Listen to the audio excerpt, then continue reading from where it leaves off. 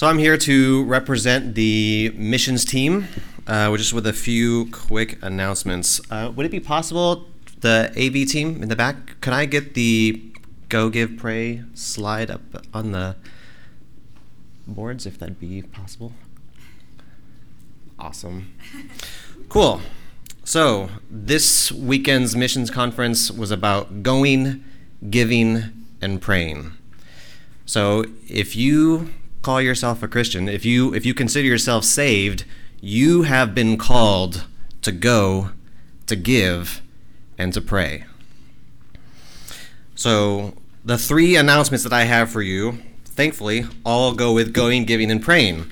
First one, Jim Jordan, as we know over there, raising his hand, he is going back to Zambia in June. And he is raising funds. He's looking to get a laptop to donate to the media team at Northrise University in Zambia. So they've been going for several years at this point, going back usually every other year or so.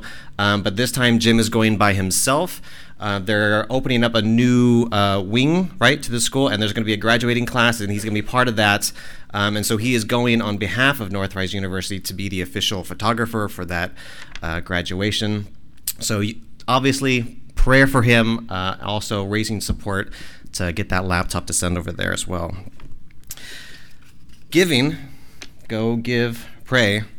If you guys saw on the back table in the lobby there, we have these pamphlets that we made up, and inside you can see all the people and the organizations that we support both through prayer and financially. So if you get a chance, take a look at these pamphlets, because it is amazing the number of people that this church supports. I mean, we support the same number of people that a church 10 times our size should be supporting. So thank you to all of you being so generous. So please take up one of these pamphlets. They're in the back. And also, we have these Giving Beyond cards back there as well, which again lists all the people that we are supporting, both financially and for prayer. And you can see who they are, what they're doing. This also says like how you can pray for them. So if you say like, I don't know what to pray for, this tells you what you can do to pray for them. So please, we ask you that you'd pray for how much you might be willing to give towards missions this upcoming year, and it helps us to figure out some type of budget when we're figuring out how much we can give to each missionary throughout the year. And lastly, on the pray, in the back again, we also have signups for prayer support teams. They meet once a month, every Sunday, so you'd be part of a different group that meets one Sunday a month, and you'd be praying for different missionaries once a month. So it's a great time to get together, praying with other believers as a community for the people that we support all around the world. So again, we thank you so much for your generosity. Today's speaker, we have, as Wayne mentioned, we have Ben Smith with us. Sarah and I have been friends with the Smiths for about 10 years, roughly around 2006 or so. And back in 2008 was their first mission to Uganda. I remember very vividly when they went and they came back, and there were a few other friends of ours that went with them on that first trip. And they had like a little meeting afterwards when they got back, and they had a slideshow. And I remember sitting there thinking, yeah, that looks like Africa, all right. And like, yeah, these are crazy stories. And then every week it was just another Africa story. Like, oh, and this reminds me of Africa too. And we're like, okay, we get it. It was a great trip, whatever. It's like, can we talk about something else for a while, you know? But it just kept going. And so then they went back again the next year, and then the next year, and then the next year, and then it was going twice a year, every year. And then the trips kind of got a little bit longer. So it was like they stay for 2 weeks, and sometimes it's 3 weeks, and now it's 4 weeks and 6 weeks, or in Ben's case, 6 months. So yeah, it's like, are they short-term missionaries or are they long-term missionaries? It's like, yeah, they kind of live in both places. So I consider them to be long-term missionaries in my mind. But every time they come back, they do tell us just wonderful, wonderful stories about how God is not only working in their lives and the people that are going with them to Uganda, but how God is working in the people in the country of Uganda, as well as around the world. And it's amazing to hear these stories because, if you were there last night, they shared a very powerful story about Courtney praying over several young girls.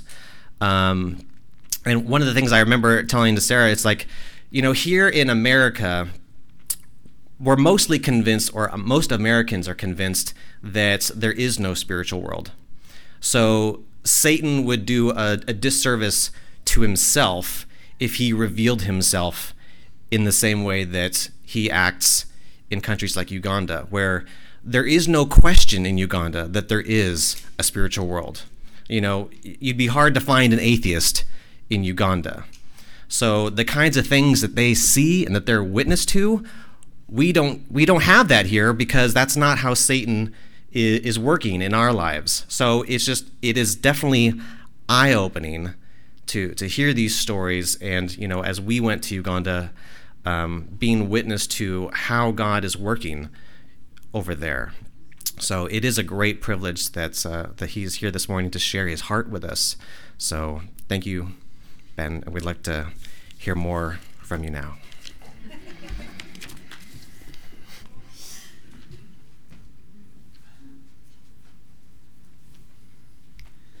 We'll see how long I can stay standing in one place with this podium mic. I'm not very good at it. So my name's Ben Smith. I started going to Uganda, like you said, 2008. I spent more time in Uganda last year than I spent in the U.S. Not necessarily by choice.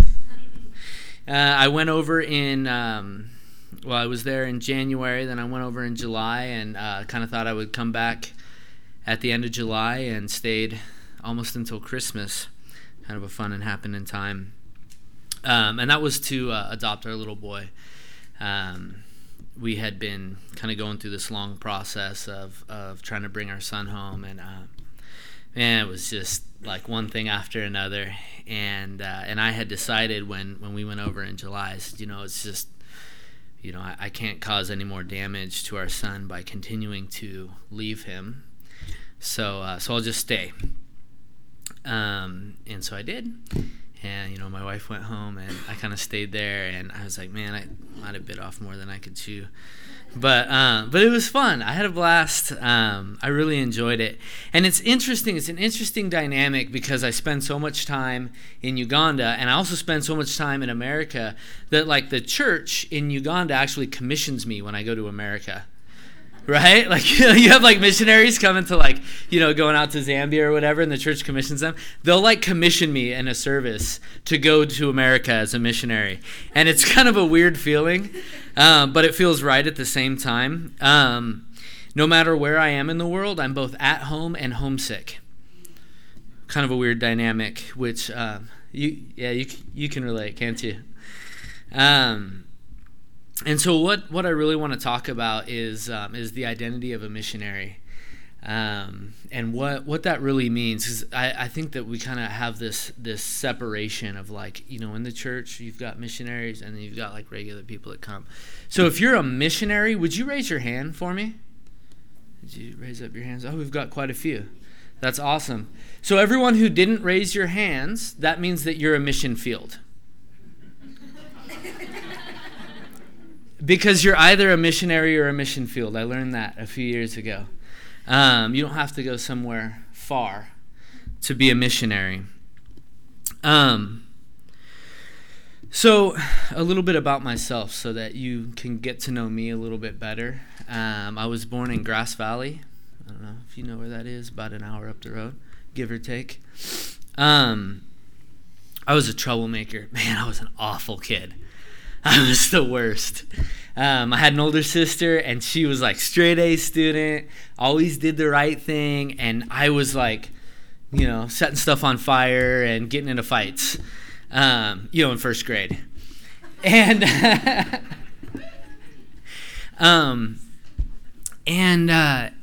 parents divorced when I think I was two or three. My parents divorced, and someone told me once that like when you have children of divorced parents, there's like one that's really good and one that's awful. So I got to be the awful kid. That was the role that I took.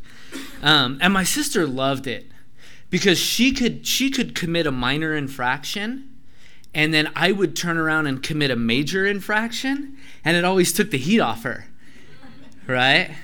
Like I remember my sister got a tattoo. Oh, she got a tattoo on her back, and I hadn't seen my dad for a couple of years, and he saw the tattoos on my arms, right? And he had like read her the riot act when she got a tattoo, and then my sister got another tattoo right after, my dad saw mine, and said, hey, she called him instead of showing it to him. She said, hey, Dad, I got another tattoo, and he goes, well, you're gonna have to get a lot more to catch up to your brother. So I always took the heat off my sister. So I was a troublemaker. My mom moved down to Las Vegas when I was 9. She took me with her. My sister stayed up in Grass Valley. My sister ended up moving down to Vegas. I, in turn, moved up to Grass Valley. Continued to be a troublemaker. And at 13, my dad just kind of said, I'm done with you. So the state raised me from 13 to 18, group homes, juvenile hall, all that stuff, mostly juvenile hall, and continued to fight. And I felt kind of just lonely. I felt angry all the time. I just felt like no one was really there for me. And that came out in the way that I behaved. It came out in the way that I interacted with people. I remember I was getting in so many fights that, like in juvenile hall, that like by the time I was 14, they wouldn't let me out of my cell without handcuffs and shackles. I was a 14-year-old kid, for crying out loud. But I was just kind of numb to all of it. And so, 18, I aged out of the system, kind of got the one job that I felt was appropriate for me, which was selling drugs. And I ended up getting into a high-speed chase, hitting a police car, and going to prison for a couple years. Totally, at that point in my life, it was like, this is just the logical next step. Got into a lot of fights there. Still just the feelings of loneliness and despair and hopelessness, and feeling like no one was really there for me. And one day I got into a fight with a guy. He was a little bit bigger than me, and I went into a cell, and he ended up dying. And I looked at my life, and I was like, man, I gotta change the way I live. But I have no clue. I have absolutely no clue as to how to change my life, because I am just a complete mess. And I used to see like the Christians out on the yard, and they'd have their Bible study. And I hated them. I absolutely hated them. Like I wanted to go up to the Christians and just kick them in the face. Like I was that against the gospel. And I'd been forced to go to drug classes in prison, so that, hey, we're going to pay for a rehab for you when you get out for 6 months. And I said, that's fine, but I'm not going to go to a Christian rehab. I hate Christians. I hate the idea of God. I hate, this gospel that you guys talk about. He said, fine, you can sign up for whatever you want. So I was looking through the ones in Placer County, and because there weren't any in Nevada County. And the first one that I found said it was Christian. Right, it was like this binder, said it was Christian, so I just flipped the page. The second one said it was Christian, I flipped the page. The third one said it wasn't Christian. However, it was called Abba House. Clearly a typo, but like in church we have our own vocabulary, right? And so, like, to someone who isn't a Christian, they see ABBA, and it's like ABBA, like an Abba Zaba bar, or like that band from the 70s. And I was like, I don't know what these people are all about, but maybe there's going to be free candy, and that sounds nice. So I show up to this place, and, you like sign paperwork and everything. I was, I'd been in prison for a couple of years, and I was super angry still. My dad had actually, he'd gotten saved when I was about 17. And so I talked to him occasionally when I was in prison, and he would try to tell me about Jesus. And I'd be like, you know what, if that works for you, or if that soothes your conscience, that's fine. But you know what, that's not for me. So he picked me up at the gate when I got out of prison. He took me up to this place. I'm signing paperwork. My dad left, and I'm signing paperwork, and I like, flip the page, and it says, basically you consent to being in a Christian program. I'm like, no, I don't. I said, I'm not going to sign this. And in fact, I would rather be in prison than hang out with you people. And they were so nice. They were so kind and loving. These Christians, man, they go, this older guy pulls me aside and he goes, hey man, you should just try it out. The food's better than prison food. I was like, well, if the food's better, I guess I'll stay for a little while. And no, seriously, I'm not even kidding. So, because, man, I was tired of prison food. It's awful. Yeah, anyone who thinks it's a country club, man, just try some of that prison food. It's terrible stuff. So, I'm laying in bed about 8 days later, and I decided to try praying, right? And I had been so, like, people would come up to me in the program. They'd be like, hey, are you a Christian? I'd be like, nope. They'd be like, well, do you have any questions about it? Nope. Okay, fair enough, dude. And they would just totally back off. They were so sweet about it. And I'm laying in bed, and I decide praying, and I don't remember what I said, right? I don't remember what exactly, how I started it off. I was like, yo, God, or whatever I said. But I decided to, and immediately I felt this overwhelming weight almost come upon me, and I felt God tell me to get out of bed, get down on my knees, and accept what his son did for me. Totally in the room by myself, and I just did it. I was like, okay. So I do it, I get down on my knees, and I led myself in a salvation prayer. Which, trust me, people had shared enough of the gospel with me that I was fairly certain I was doing it right. And I felt, it was like somebody had removed like a backpacking pack off my shoulders. And I started smiling. I think I probably hadn't smiled in like 7 years. And I'm like, wow, this feels really good. And I climb back into bed, go to bed, go to sleep, and sleep, very well, probably for the first time in about 7 years. And I get up the next morning, crack of dawn, and I'm out watching the sunrise, right? And again, I still have this smile plastered on my face. I probably look like a total idiot. And the house manager comes out, and because he saw me outside, and he looks at me, this dude John, he looks at me, and he goes, "What's your problem?" And I was like, "Dude, I'm one of you guys now." And he's all, "No way, what happened?" And so I think he probably thought I was high or something. And so I explained it to him, and he's like, "Dude, I don't believe it. That's crazy." So, and things just changed like immediately for me. My dad was building a house, and I would go up and help him work on his house, and we'd yell at each other, and occasionally put up a couple pieces of siding, but mostly yell at each other. And we began to rebuild this relationship that we had like years ago when I'd been a little kid, and it was really very sweet. I met Courtney kind of during that time as well, and we got married pretty quickly. I was like, man, I just know this is the right girl for me for sure. And so we've been married over 10 years. And then Courtney is kind of funny. We didn't mention this, but she showed me these videos, right? Oh, maybe I did mention this last night. But she showed me these videos of these child soldiers in Uganda, and I was like, dude, we got to do something. I don't know what, but we got to do something.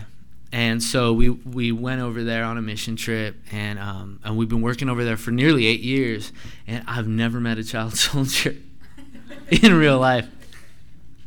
But we went over there to build schools, or to build a school, because we like projects. Americans, like, we're really, really, really project oriented. And what we found was that, yes, like, we have this huge school program over there, and it's wonderful, and it's definitely blessing the people. But more than that, it's allowing us to get the foot in the door to preach the gospel. And like, I remember talking to Ellis's grandma one time, and obviously through a translator, 'cause she doesn't speak a lick of English.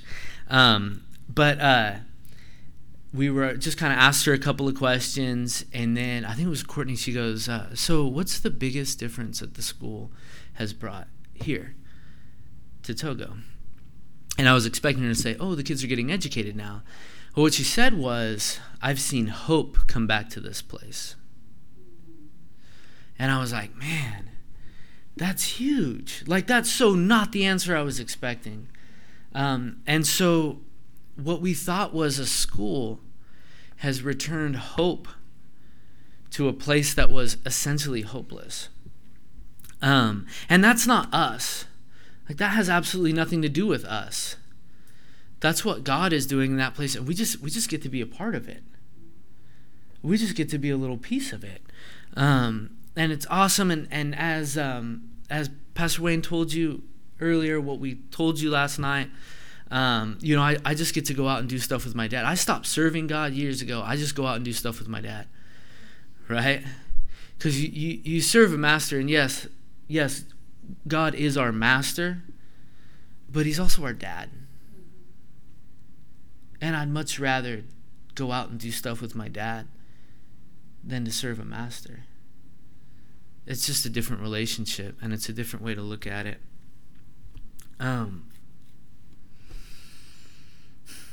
So I wanted to talk about the Great Commission. We're not gonna go into depth like we did last night.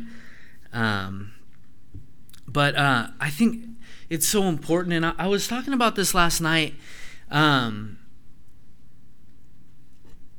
You have a God who came to earth, who died and was resurrected, and he came back to tell you something. And so everything that Jesus said was vitally important, but when he comes back from the dead to tell you something, like, it's, you kind of got to be all ears in that case. Just the way I see it, take it or leave it. But again, that is important. So, Matthew 28:16-20 says, Now the 11 disciples went to Galilee, to the mountain to which Jesus had directed them. And when they saw him, they worshipped him, but some doubted. And Jesus came and said to them, here's the red letters, All authority in heaven and on earth has been given to me. Go therefore and make disciples of all nations, baptizing them in the name of the Father and of the Son and of the Holy Spirit, teaching them to observe all that I have commanded you, and behold, I'm with you always to the end of the age. All authority on heaven and earth has been given to Jesus, and Jesus said, Go therefore and make disciples. Right, as Courtney mentioned last night, and some of you weren't there to hear this, it's not the going, it's the making disciples that's important. I am the least qualified person. You want to talk about the identity of a missionary? Come on, a drug dealer, a murderer?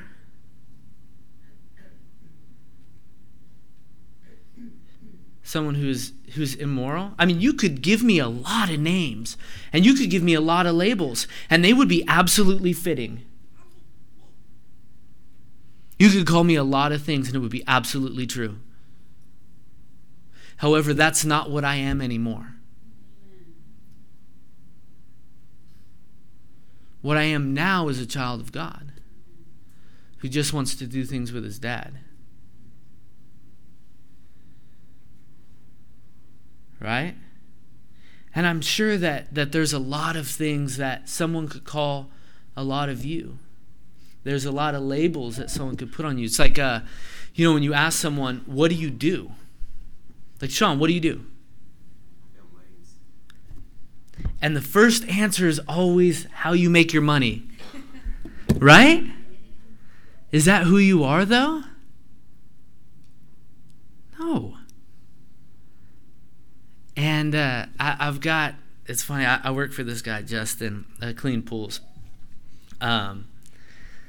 So that's why I drive a beat up red pickup that's out there, and I don't really make any money. It's pretty sad. But my buddy Justin, he says, we clean pools for sure. Like, that's what our company does. But more importantly, if you get the opportunity, share the gospel with our clients, because I care far more about sharing the gospel than about getting the pools clean. He's like, but make sure the pool's clean. And I remember the other day I was cleaning a police officer's pool. And I happened to recognize him from another job. I used to work at Starbucks, and he was one of my regulars.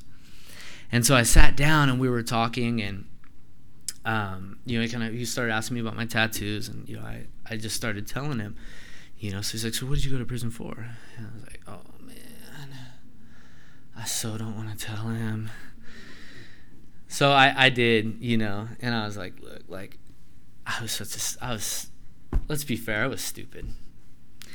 But I shared my testimony. He said, well, why aren't you still involved in that lifestyle? I said, you know what, man, like, Jesus changed me. I was like, that's it. I can't explain it any other way. If you looked at my background and who I used to be and who I am now, like, it doesn't jive at all. It doesn't make any sense. Me going to Africa is just like, it was just a place on a map for me. Now it's a home. And I have no plans of stopping what I'm doing. But I never would have imagined. And like, Jesus changes us. We all have that. We all have that in us, right? Like, Jesus came into your life at some point, and you may have grown up in the church, but there's that moment when you were like, hold up, this is real. Right? This isn't just something that they tell me in church. Right? This isn't just something that I hear or something that's in my head. It's not just a book that I read, but it's a Savior who lives in my heart. And like, there is that like moment where you know that you know that you know, and you become your own undeniable evidence for the truth of the gospel. Amen?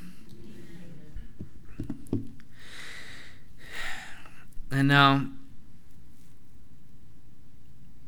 I wanted to mention too that this church, obviously it's a little bit older church, but I think that we understand the way that our culture is going, in a sense.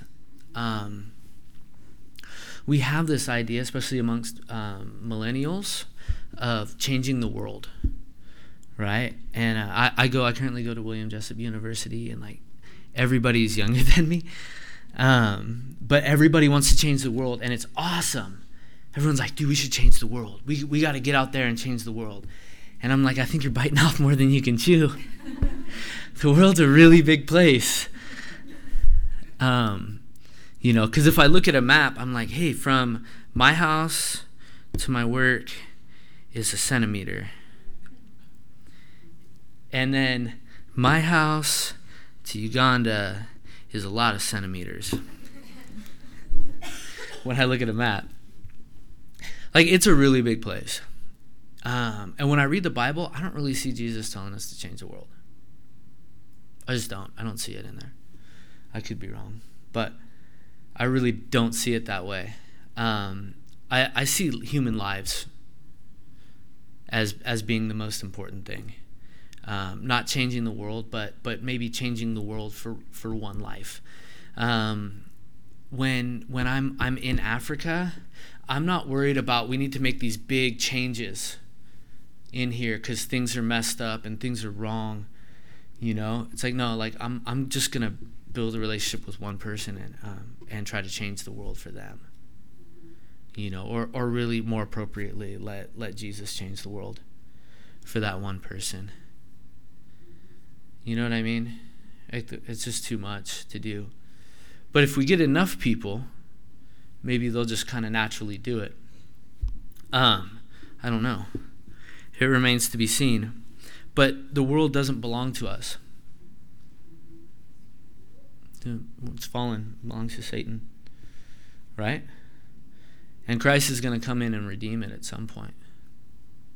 Now, I do believe in taking care of the environment for the simple fact that God told us to in Genesis. And I do believe in eating organic grass-fed beef for the simple fact that it tastes better.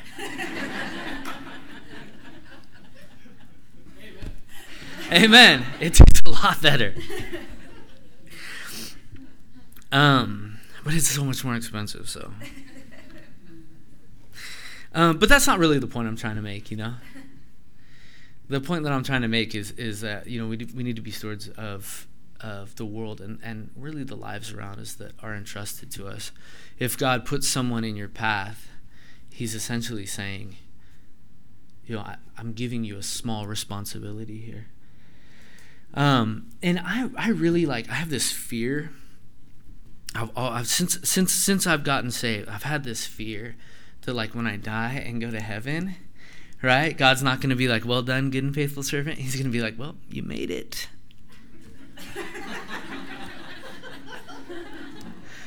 And I don't know why. It's probably irrational. Because I don't think God really rolls that way. But I'm always like, man, I'm not trying to impress God. I'm just trying to go out and do stuff with him. But I don't want to miss opportunities. I'm going to move on a little bit into some other scripture because I could just get bogged down for a couple hours here.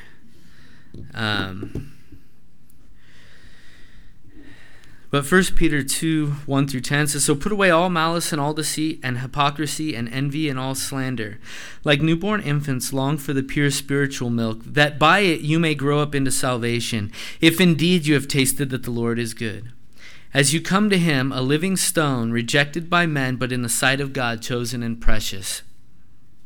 You yourselves, like living stones, are being built up as a spiritual house, to be a holy priesthood, to offer spiritual sacrifices acceptable to God through Jesus Christ. For it stands in Scripture, behold, I am laying in Zion a stone, a cornerstone chosen and precious, and whoever believes in him will not be put to shame. So the honor is for you who believe, but for those who do not believe, the stone that the builders rejected has become a cornerstone, a stone of stumbling and a rock of offense. They stumble because they disobey the word, as they were destined to do.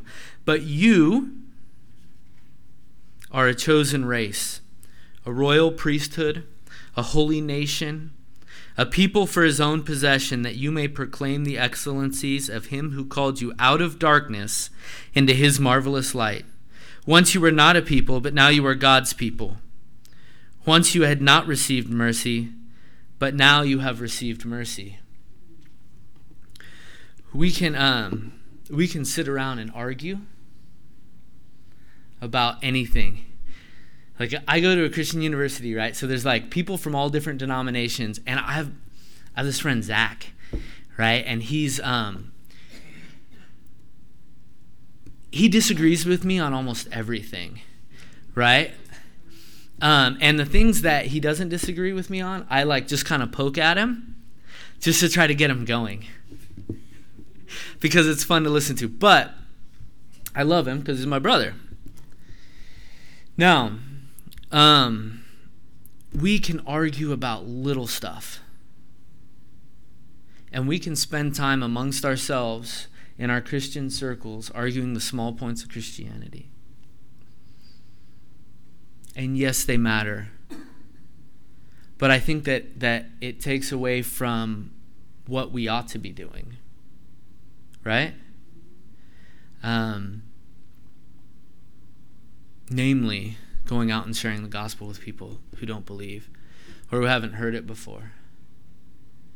I travel to Africa. I think I've said this a couple times. I travel to Africa. It takes, about 2 days to get there. It takes usually 2 or more airlines to get there. And you have to sit upright for roughly 35 hours, give or take, depending on where you fly through. It sucks to get over there. But it's worth it when you get there. Now, there's some of you out there who say, I can't sit upright for that long. There's no way that I could raise the money to get to Africa. There is absolutely no way that health-wise I could do it. And that's absolutely fine. Those are all legitimate excuses except for the money thing, because God owns a lot of stuff.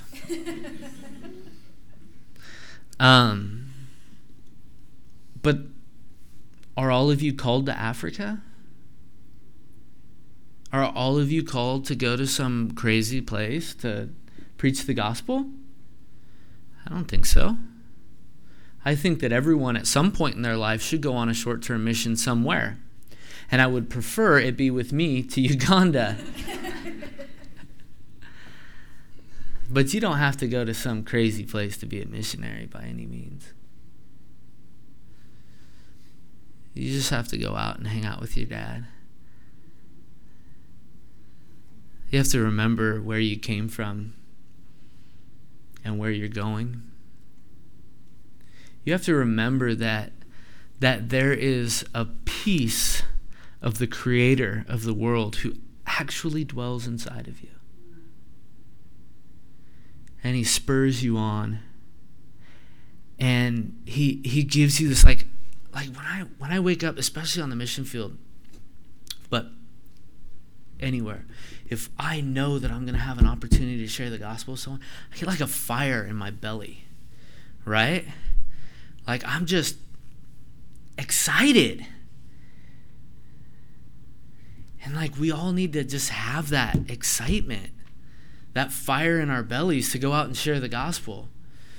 Because like really, if we're not, then what's the point?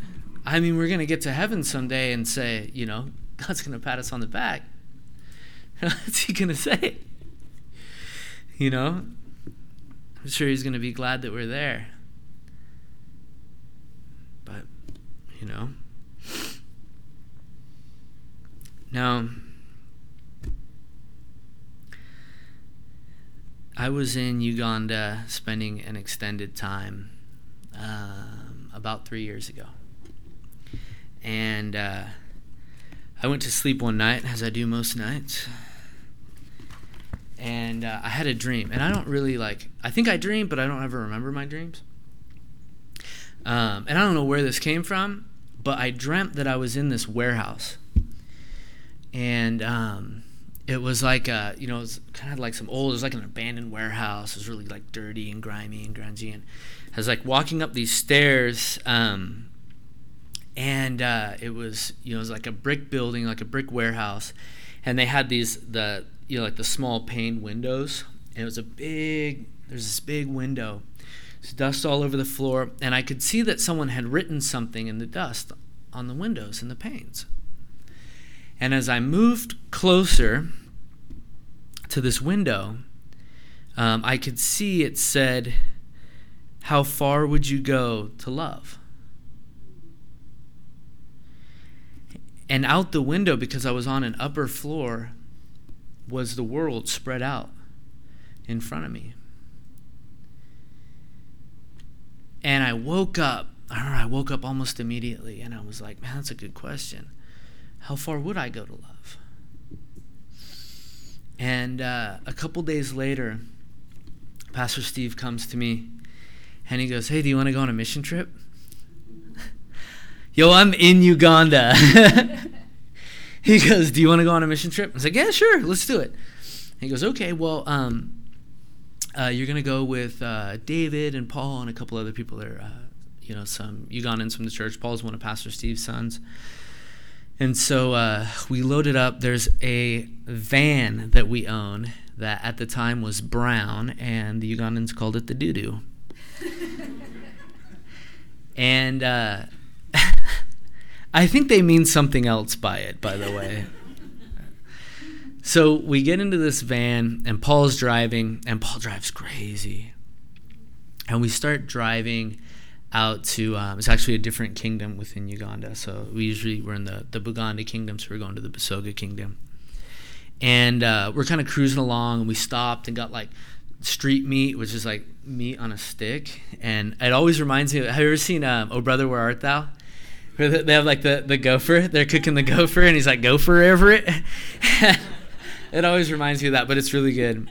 So as we're stopped, David goes, "Hey, do you know my story?" And I'm like, "Yeah, I know your story." David was a Muslim. He came from a small village out near where we were going. He was a Muslim, and he went to a crusade and got saved. And his dad was an imam. It's like a leader in the mosque type of thing.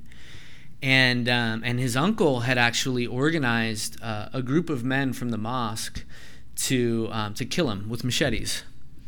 So he fled his village and had gone to Kampala, and that's where he met Pastor Steve.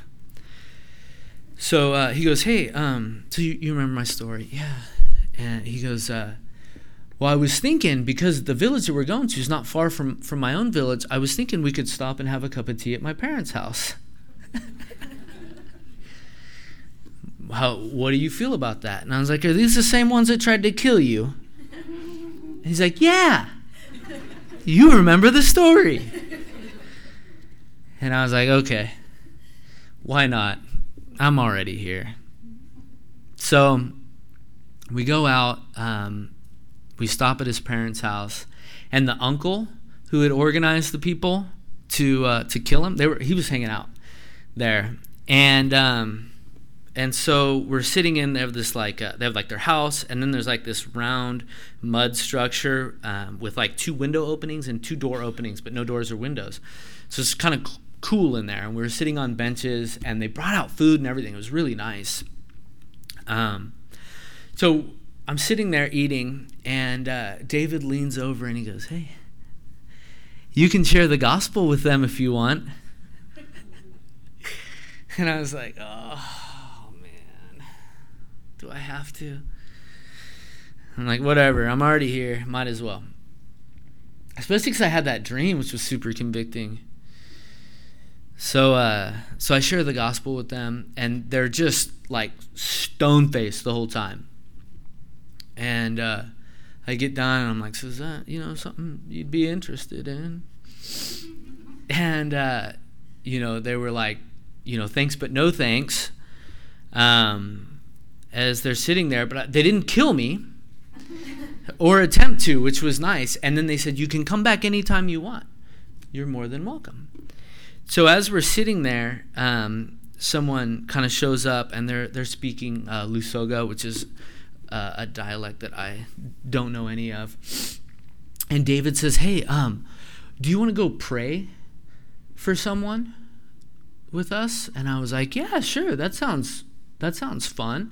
What's going on?" They're like, "Well, it's an old man who hasn't been able to move for like 6 months." And I was like, "Okay." And to share my praying with people life, it kind of goes back and forth from me excitedly praying for people and nothing happening, and me praying for people in kind of one of those, how long do I have to pray to make a good show of it, and then something happening. It's just kind of how it goes. It's not me, it's totally God just messing with me at times. So we walk out, and we're on like this single track trail, and we're walking for like 30 minutes. I was like, dude, how far is this house? I'm like, why couldn't we just drive the doo-doo up here? And as we get closer, I see kind of this square mud hut and a big open yard. And then these little tiny, they look like maybe like a house for a cat, right? It was like kind of like made out of grass, and it looked like a grass thatch hut that a person would live in, but it was like only the size for a cat. And I was like, there's probably like 4 or 5 of them. And I turned to Paul, and I'm like, dude, Paul, what's up with the little cat houses? And he's like, oh, this dude's a witch doctor, and those are shrines for his demons. And I was like, oh, sweet. That's definitely what I wanted to hear. And so we walk up, and I mean, there's like a small crowd already forming because there's a white guy in the village who's going to talk to a witch doctor. And they don't see white people very often. And I'm like, man, this is like so uncomfortable. Like, what am I even going to do? Because I'm probably just going to pray for this dude just to make a good show of it. So I'm talking to David, and David's like, yeah, so also apparently he hasn't been able to speak for 4 months. And he's like, so me and you and maybe one other person, there's like 8 of us total, and maybe one other person, we'll pray over him and just see what happens. I'm like, okay. And so, we put our hands, he's kind of like in kind of a seated position, or maybe like someone had dropped him next to the door. Super old guy. He had like 3 generations below him that were all hanging out there. And we walk over, and David's like, hold up. He's like, let me just share the gospel real quick. So he shares the gospel with the family, and like a bunch of them get saved right there. Boom. And I was like, oh, that's pretty cool. And then he's like, so let's pray for the grandfather. I was like, you mean the witch doctor? And he's like, yeah. So I put my hand on his shoulder, and I look at David, right? And he looks back at me, and he goes, you can start whenever. And I'm like, oh, so you just kind of do like, oh, God, please heal this guy. Yeah. Whatever's going on, just do what you're going to do, Jesus. And I get done praying, and David looks at me, and he goes, don't you have something else to say? And I'm like, no. And he goes, well, aren't you going to tell him to stand up and walk? No. He goes, why don't you tell him to stand up and walk? Because that's crazy. So he goes, just do it. So I go, okay, stand up and walk. And then David translates it because he doesn't speak English. So the guy stands up and starts like shuffling, right? The dude was like 90. Right? And then the rest of our missionary team, they start clapping, right? And singing praise songs in Luganda or Lusogo, I'm not really sure. And the dude starts dancing, right? And I'm like, no way, that's awesome. So then I go, well, like biblically speaking, we have prayed for this guy, and if he goes back to demon worship, he's probably going to be in a worse position than he was. So I was like, I'll just share the gospel with him. So I do, and the first words out of his mouth in 4 months was him confessing Christ. And then he went and tore down the little cat houses or shrines. And I wasn't even convinced anything would happen. I just said okay. And God did the rest. And he made a huge impact on that village. David's mom's a Christian now. His brother's a Christian. His dad's, I think, very close. It changed the village, and I just said okay. And sometimes I swear God's just messing with me. He just likes to make me uncomfortable. But if we just keep saying okay,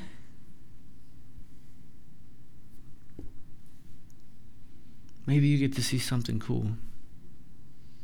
If you just keep going out and doing stuff with your dad, maybe you get to see something cool. Let's pray. Father God, Lord, thank you so much for this morning. Lord, thank you so much for giving us opportunities every morning to go out and do things with you, to go out and take part in the family business. Father, would you continue to encourage us? Would you continue to give us that fire in the belly? Would you continue to remind us of how far you've brought us? Lord, would you just take us to places that we never could imagine? Lord, we love you and we thank you and we praise you. And we say, yes, Dad, I will. In Jesus' name, amen. Now I have one last question for you. If you're a missionary, would you raise your hand? Amen. Thank you for that.